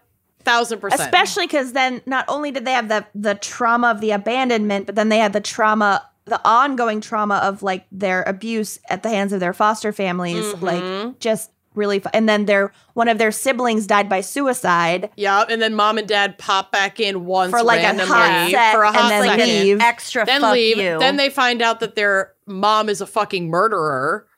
It's a lot to unpack. Yeah. Jesus. All right, this is maybe the weirdest part. What? A year before Lee died, her adult daughter Jane decided to write her mother a letter to make one more attempt to establish contact after all those years. Okay. So this is the same daughter, I think, that whatever. She'd maybe reached out to years prior. Okay. In response, Lee sent Jane a card with an image of a phoenix rising from the ashes. Inside was the following cryptic note, handwritten and in all caps. I love a cryptic note. Let's go. Quote, "Like the phoenix, I will arise from the ashes, and sleep will obey me and visit thee never. For my eyes are upon thee forever and ever. I have served my life sentence of shame and blame. Now it is your turn to do the same." Is she cursing her on a postcard? Signed, your nemesis, Anne Lee Sabine. Girl, you're crazy. That was the last contact any of her children had with her. She sounds like she had some definite mental health problems.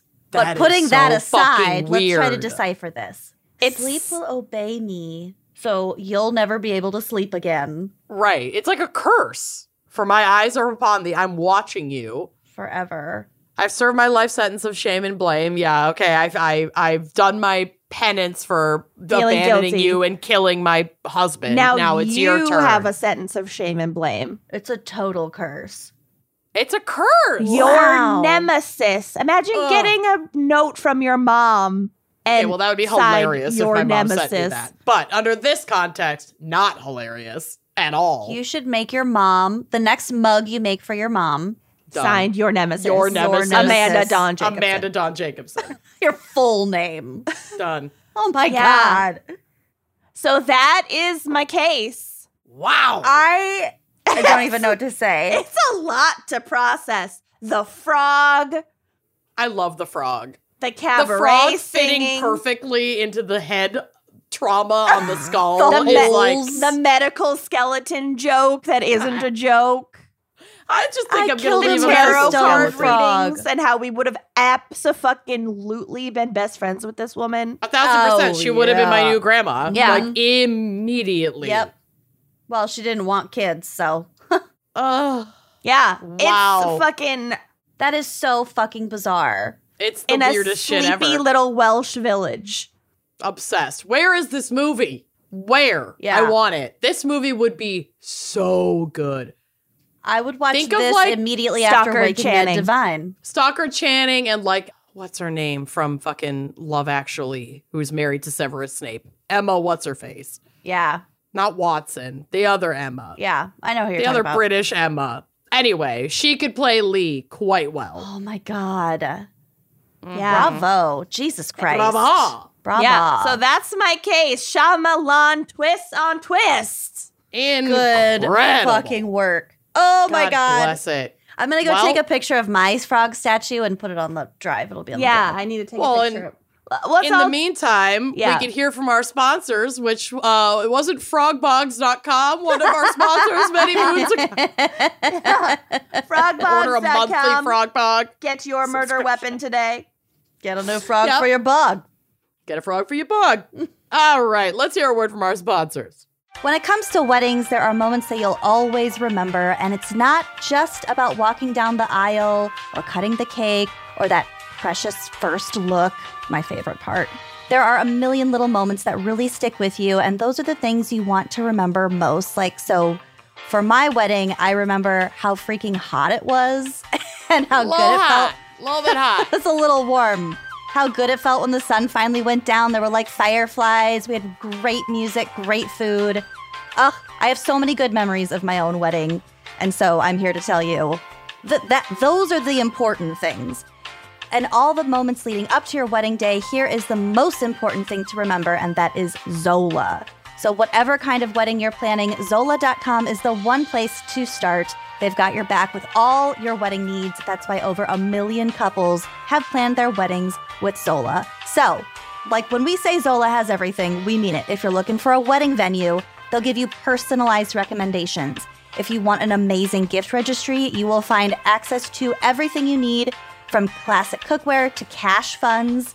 Zola can even help you create stunning save the dates invitations and a matching wedding website. You've got to check these out. You really do. I want to use Zola for my next birthday. Because all their designs are so dang cute and they all match. Everything is cohesive. Everyone will assume that you had a professional wedding planner, which are expensive, but planning with Zola never is. All of their planning tools are completely free to use.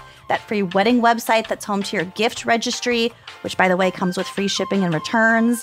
And not only is all of this free to use, it's risk-free. You get free personalized samples of your invitations so you can try them out before you buy them. And, of course, free envelopes and guest addressing. So whatever your style or budget, Zola has you covered so you can think less about the million things you need to do, all of those spreadsheets, all those tabs, all those Pinterest boards, and think more about those million wedding moments that you will always remember. That's right. So if you're planning your wedding, here's our tip. Start with Zola. Go to Zola.com/gals today and use promo code SAVE50 for 50% off your save the dates. Zola is the one place to start your wedding day. That's Zola.com/gals, code SAVE50, and treat your nuptials. Trade them. All right, you guys ready for my case? Yeah. Maybe. It's a fun one. We're gonna go down under today for my case. Oh, everyone's so exotic. And also back in time to the simpler year of 2008. Great year. Great year. We're also going to play a drinking game where you take a drink every time you hear a red flag. Uh-oh. I'm glad I'm drinking water. Yeah, I might die. And while we can see what the twist is here from a mile away, there are still some exciting, things in this case that you might not see coming at the end. And the victim in this case absolutely did not know what the fuck was going on. So I am declaring this still applicable. Okay. Here we go. Still Episcopal. Episcopal. A young, devoutly God-fearing couple drink. Yeah. Yeah. Absolutely. Hold on. I need I'll do this. Get some water. Flag. Yeah. Yeah. Do you have a little flag? Oh, perfect. Okay. Yeah. A red flag. 22-year-old Julian Buchwald and 17-year-old Carolyn Watson drink. Oh. We're living separately, thank God, because she was still in fucking high school. Drink. Isn't that water? It went down the wrong Her body's rejecting it. It's rejecting because it. This isn't alcohol. This isn't Sauvignon Blanc. I drink a lot mango of water. White Claw. I do have White Claws in the fridge. Dang it. Oh, well. Well, you can run or get one. Anyway, just outside of Melbourne and had been dating for 2 years. So when she was 15 and he was 20, they started dating. What is he, Dane Cook? I was just going to say that. Did you fucking see that? Yes, it's fucking He was 45 disgusting. when he started dating her and she was 18. Well, when he publicly started dating her. Don't met her even when think she for was a younger. fucking second that they didn't have some kind of, he was grooming her. I can't. You guys, everything is trash. Yeah. Oh, may they live a long and happy life. Okay. The only silver lining, though we can't even really we can confirm this, kind of. Like, I believe her. I believe Carolyn, is all I'm going to say. The only silver lining is that because of their equal devotion to God, they had made the choice not to have sex until marriage. Which, like, red flag, but at least they're not having sex, penetrative sex. But devotion to God, red flag. Yeah, red flag. But it's still fucking vile, and that silver lining is, like, basically one stray gray hair on an incredibly statutory head. So, anyway, Julian planned an afternoon date for the two of them to go to the countryside and have a picnic lunch at a picturesque location by a waterfall. Which, like, honestly could be kind of a red flag. Right? Afternoon date. Tough. Unless you have a hard out. Zodiac-y. Yeah. So on the way there, the couple stopped briefly on the side of the road in a remote area to investigate a seemingly injured animal just off the road. Ew. This is a red flag moment, but also one that I would completely do. Yeah. Like, if I saw a hurt animal or somebody said, hey, pull over, there's a hurt animal. There's a dead I have animal. puppies in my van. Right. I'd be like, cool. So I'm drinking, but it is a red flag. I feel like you shouldn't pull over to investigate a hurt animal unless you're prepared to put it out of its misery. Well, totally. But that's neither here nor there in this situation. I'm just saying. Yeah. So while pulled over, Julian wandered toward the tree line to investigate and then, like, disappeared into the woods. Oh, good. And a man in a mask, like a balaclava, totally covering his head, came up around on the other side of the car, grabbed Carolyn, stripped her down to her underwear, tied her up, and put her in the trunk of the car that they had been driving. Was she Jesus. screaming for Julian? Like, what I'm sure. Probably. She's being fucking kidnapped in the middle of the woods. Wow. Scary. The car then drove away, and Carolyn had no clue if Julian was in the car or if he had been just left behind in the woods. If he was dead or whatever. Right. No idea. Kidnapped in his own way. Mm-hmm. So about an hour later, the trunk is opened. So there were a couple different versions of this. One was that the trunk is opened, and it's Julian who opened the trunk and pulled Carolyn out. Another is that the masked assailant dumped her on the side of the road and drove off. And then Julian came and untied her. Either way, Julian is rescuing Carolyn. Okay. Okay? All right.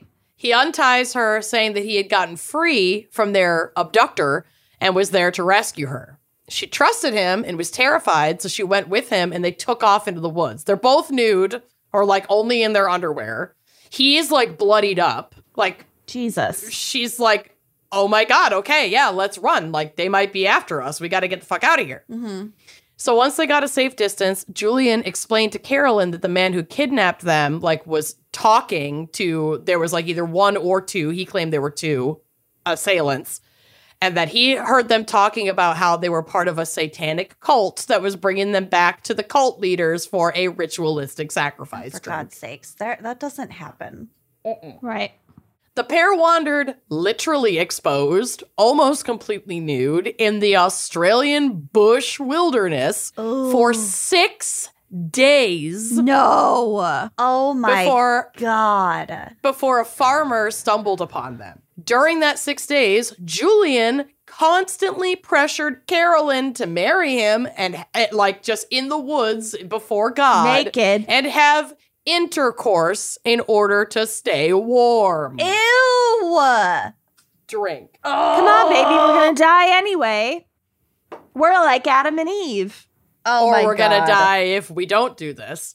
Now, while it's unclear if he did successfully coerce her, many publications said that he was not successful. Mm-hmm. And so I'm choosing to believe that. I also think the information was kept intentionally vague because she was a minor at the time that this happened. Yeah, and it's nobody's fucking business. It's nobody's fucking business. But either way, he spent 6 days trying to fucking rape a teenager in the woods. And from what I understand, from what I read, she refused and said, no, not only is that against my religion, but my parents will be so pissed if we get married and they're not there. And also, like, can we focus on survival for a second? Yeah, getting out of the woods. Can you fucking eye on the prize priorities here, dude?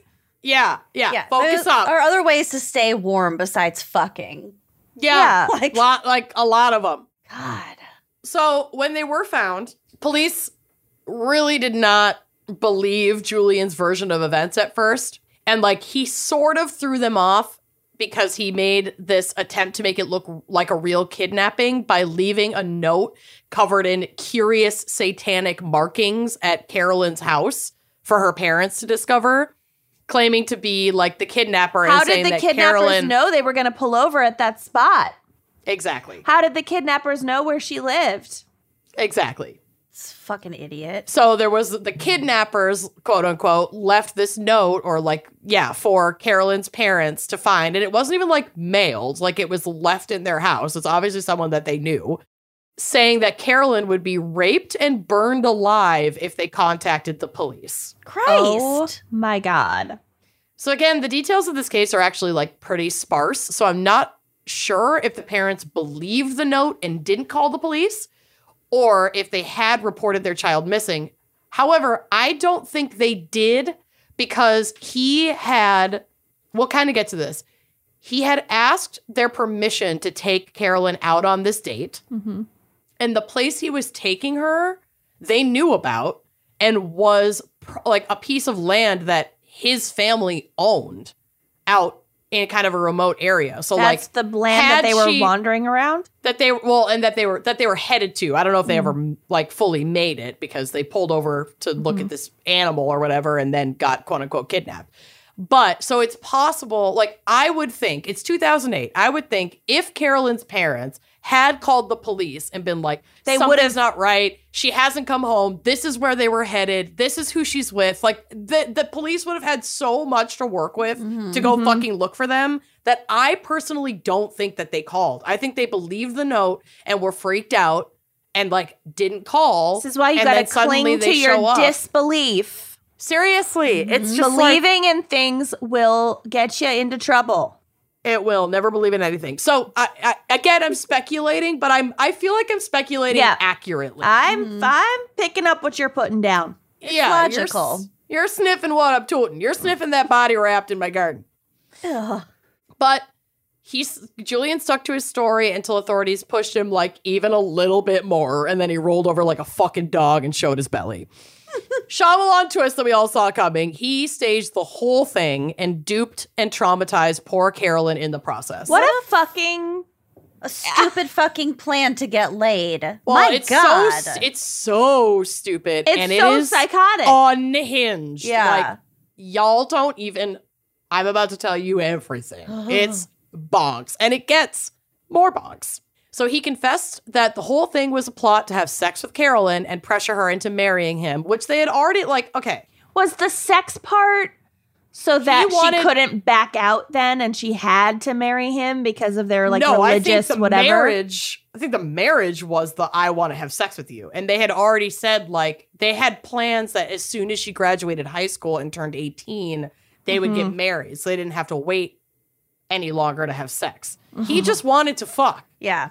Oh my God. I don't think he actually gave a shit about marrying her. She was just like really strong in her values. Yeah. And so he exploited that. And then they could have died so many times out in the wilderness, and we'll get to how.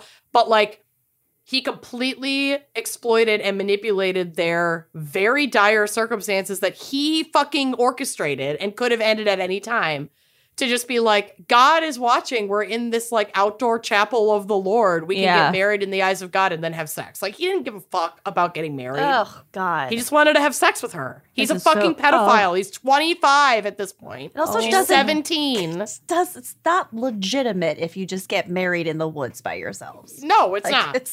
Anyway, and Carolyn wasn't having it. She was like, fucking no, sir. No, I'd like to live. Thanks.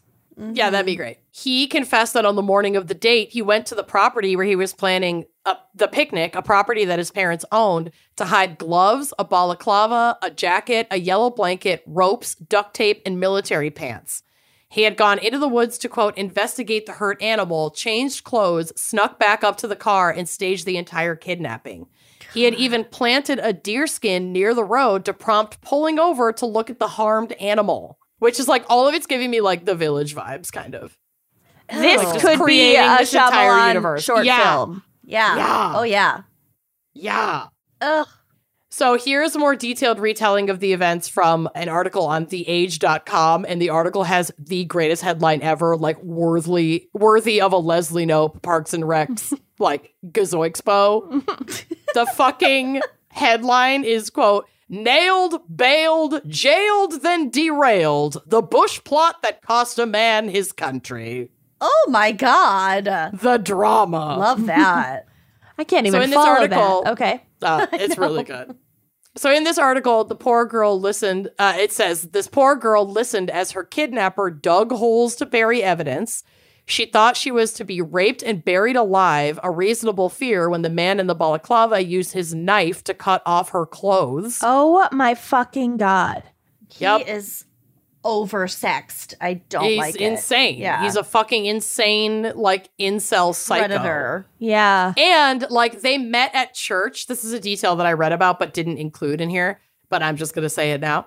They met at church and they were, like, so intense with each other, like, specifically him with her. Love bombing. That, like, their youth pastor, even though fucking Julian is an adult, but, like, their pastor at this church was like, hey, maybe you guys should pump the brakes and, like, cool off for a little bit. She's not even 18 yet. Like, hey, man. And not that the church did fuck all to truly intervene, but, like, even if the church is like, hey, maybe chill, then you know it's fucking bad. yeah. And so they took, like, a month-long break in their relationship, and it sounds like this plot was part of his, I want to expedite this process and get back together with her. Oh my God, he is so this came fucking on- gross. Yeah, this came after, like, basically he's clinging to this relationship because he thinks it could end at any moment, that she's going to be over it, which she pretty much was. So Buchwald then cut off his own clothes and lay down 2 meters away, and she's blindfolded and tied up. He called out in a weak voice, pretending he was also a victim of the kidnapping before untying her. He had scratched his head when he jumped in the car and decided to leave the blood on his face to support his story. When she saw him, she thought he looked like Dracula, she said later, because he would, like, you know, head wounds can, even if they're bleed not a that lot. bad, can bleed a lot. So he was probably, like, really bloodied up. He urged her to grab what she could and run, shoving a sleeping bag into her arms. They plunged into a freezing river. This is May in the Australian bush. It's not like a hot summer. yeah. She soon found she was carrying a sleeping bag cover containing a toothbrush and half a pillowcase filled with desiccated coconut, I guess, as like toothpaste. So, yeah, like, so you're prepared? Like, the Yeah. kidnappers came prepared? Right. I don't know. The bizarre Buchwald had a knife, a shovel, and 1 jar each of peanut butter and tahini. When this article was written, they were protecting Carolyn's identity because she was underage, so this calls her Holly, but that's not her name. Buchwald told her he bravely fought 2 kidnappers until they smashed him in the head with a metal rod and then stuffed him in the car, leaving him unconscious and vomiting blood. For the next week, that's right, a week. And then they stumbled left, and then I was able Yeah. to untie myself and untie you. and get to you, and now we're running away and from grab the tahini and run. him. Yeah, pretty much. Like, this is a Trader So- Joe's. Yeah, really.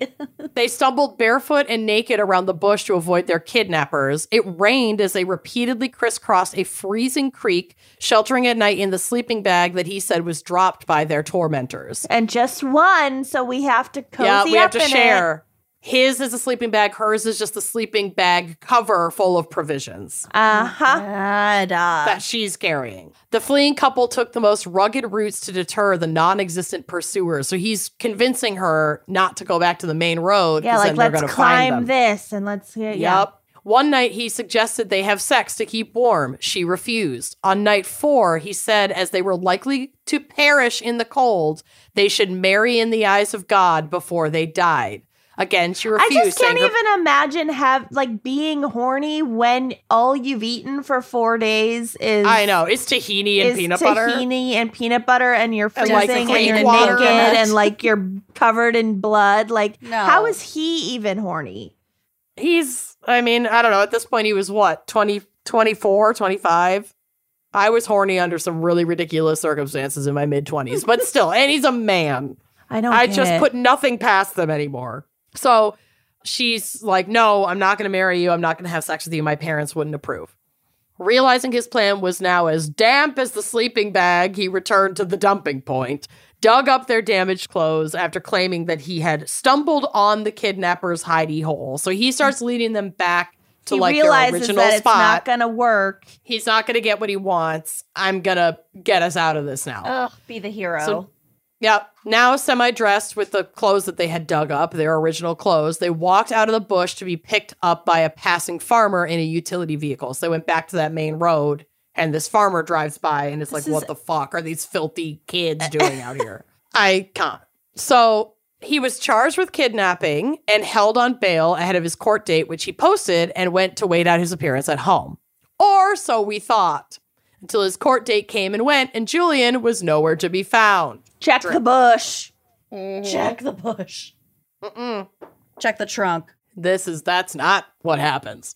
Julian Buchwald, a blonde-haired, blue-eyed man who was born in Germany, but blonde-haired man, a blonde man, who was born in Germany but came to Australia with his parents when he was still an infant, had some connections abroad and thought if he could just get out of Australia, he could escape the certain doom of his imprisonment. Of course, this idiot doesn't know anything about extradition. Right, exactly. But he knew it would be too traceable to escape as himself. So instead, he obtained a fake passport that depicted him as a man of Indian descent. What? Shyamalan twist, he's fucking German. Drink. Oh my God. Blonde, blue-eyed, but he got an Indian fake ID. Yep. So to fit the role, he fucking dyed his moron. blonde hair jet black, as well as his eyebrows. In the film of this story, this would be played by M. Night Shyamalan. I mean, it wouldn't, though, because he did this so badly. Yeah, the guy selling him the fake ID. Right. Yeah. The be guy M. Night selling him the Shyamalan. fake ID could be M. Night Shyamalan, for sure. Or the picture on the ID is M. Night Shyamalan. Oh, and no, this no. guy is trying to. Well, maybe, of the original ID is M. Night Shyamalan, and he replaces it with this. Yeah. He darkened his skin with fake tanning lotion. Oh, stop. Of course, All he had of to which- add one more fucking. Fucked up, problematic, bullshit red flag. Yeah, he's a racist. All of which was executed quite poorly. And yes, there is a photo of the passport on the drive Thank God. with his bad racist costume. He's just blotchy and red. What? He looks like Justin Long. Ew, Yeah, the that is actor. gross. He doesn't. Yeah. He, It's not what? working. That doesn't look he like an just Indian looks man. red with a No. middle part of black hair. Yep. Good try, my dude. Yeah. He didn't wait long enough for the tanner to develop. He just rubbed it in so hard his skin turned His skin red. turned red. Yeah. So his plan was to fly to India and lay low before potentially making his way back to Germany to seek the help of maybe like some family that might still be there. I'm not 100% sure where he thought he was going to go after he went to India. But oddly enough, when he landed, authorities in India could immediately see that this man was not of Indian descent. Yeah. So like They would know. He was apprehended. TK. Yeah. He was apprehended he got out of the airport, but he was like apprehended somewhere in India after not long. He did not get away with this for very long. One report said that he had substituted this disgusting brown face photo onto a stolen but legitimate passport of an Indian citizen. And this is how he was able to get through airport security in Australia. Because it's 2008. It's not like they're not checking. It's like Shantaram. Sorry. Shyamalan and Shantaram. Have you guys read Shantaram, the book? No. I don't know how true much of it is. It's probably Dramatized. It's probably a big pile of shit now looking back on it, but it had its moment in the early 2000s. And it's about this like white guy who left Australia. He was like a bank robber or something. I can't remember, whatever. The gals misremember. But he flees to India to like lie low because he's a wanted man. And then he lives in India for like 15 years and like has all these wild experiences. Yeah, fucking this guy wishes. Shantaram. Julian fucking wishes. Yeah, no. Not a success. So Indian authorities sent his ass back to Australia, where he was greeted at the gate by police and arrested once again, this time to be held without any bail because he's a fucking racist pedophile flight risk. He was sentenced to 7 years and 9 months jail for the original offenses and an additional 6 months to be served for skipping bail, for which he pleaded guilty. But Julian wasn't going to give up, and he filed an appeal against his conviction and sentence in the Victorian Court of Appeals, claiming miscarriage of justice and mishandling of his case by his legal team, as well as an unfair amount of time spent behind bars, which, I'm sorry, You fucking 7 years. traumatized a child. And even if you didn't actually have penetrative sex with her, you still sexually assaulted her. 1,000%. It was coercion, and he risked both of their lives. You cut 100%. her clothes off with a knife while wearing a balaclava. They could have fucking frozen to death. It was she could have died of exposure and hypothermia. Yeah. So it was refused unanimously by justices whose names are not important, justices in Australia, who found that there had been no substantial miscarriage of justice and that the sentencing had been more than fair. And frankly, I think it's a slap on the wrist for the kind of shit this fucking guy did to this poor girl. And then he tried to run away and all he got was 7 fucking years and 6 months. Yeah. Like, fuck you, whatever. So I'll finish this out. He served his sentence in Australia. I'm not sure where he is now. One article I read said that Julian was deported back to Germany because he was born there and didn't have full singular Australian citizenship. And now he might have felon, had dual and citizenship, so and now he's a get felon. out. Exactly. So they sent him back to Germany after being released from prison in Australia, which would be a big change for him because he grew up in Australia. He only speaks English. He doesn't speak a lick of German. He knows nobody or Hindi. He knows nobody there other than maybe some distant relatives that he's probably pretty much never met. So well, fuck him. Yeah, good luck to him, I guess. Jesus Christ, what a psycho. And that's my case. Wow. Isn't that nuts? Both of your cases were fucking absurd. So absurd. We went all the way on this one. They both had to be made into movies. People are insane. Yeah. Yeah. Really insane. Certifiable.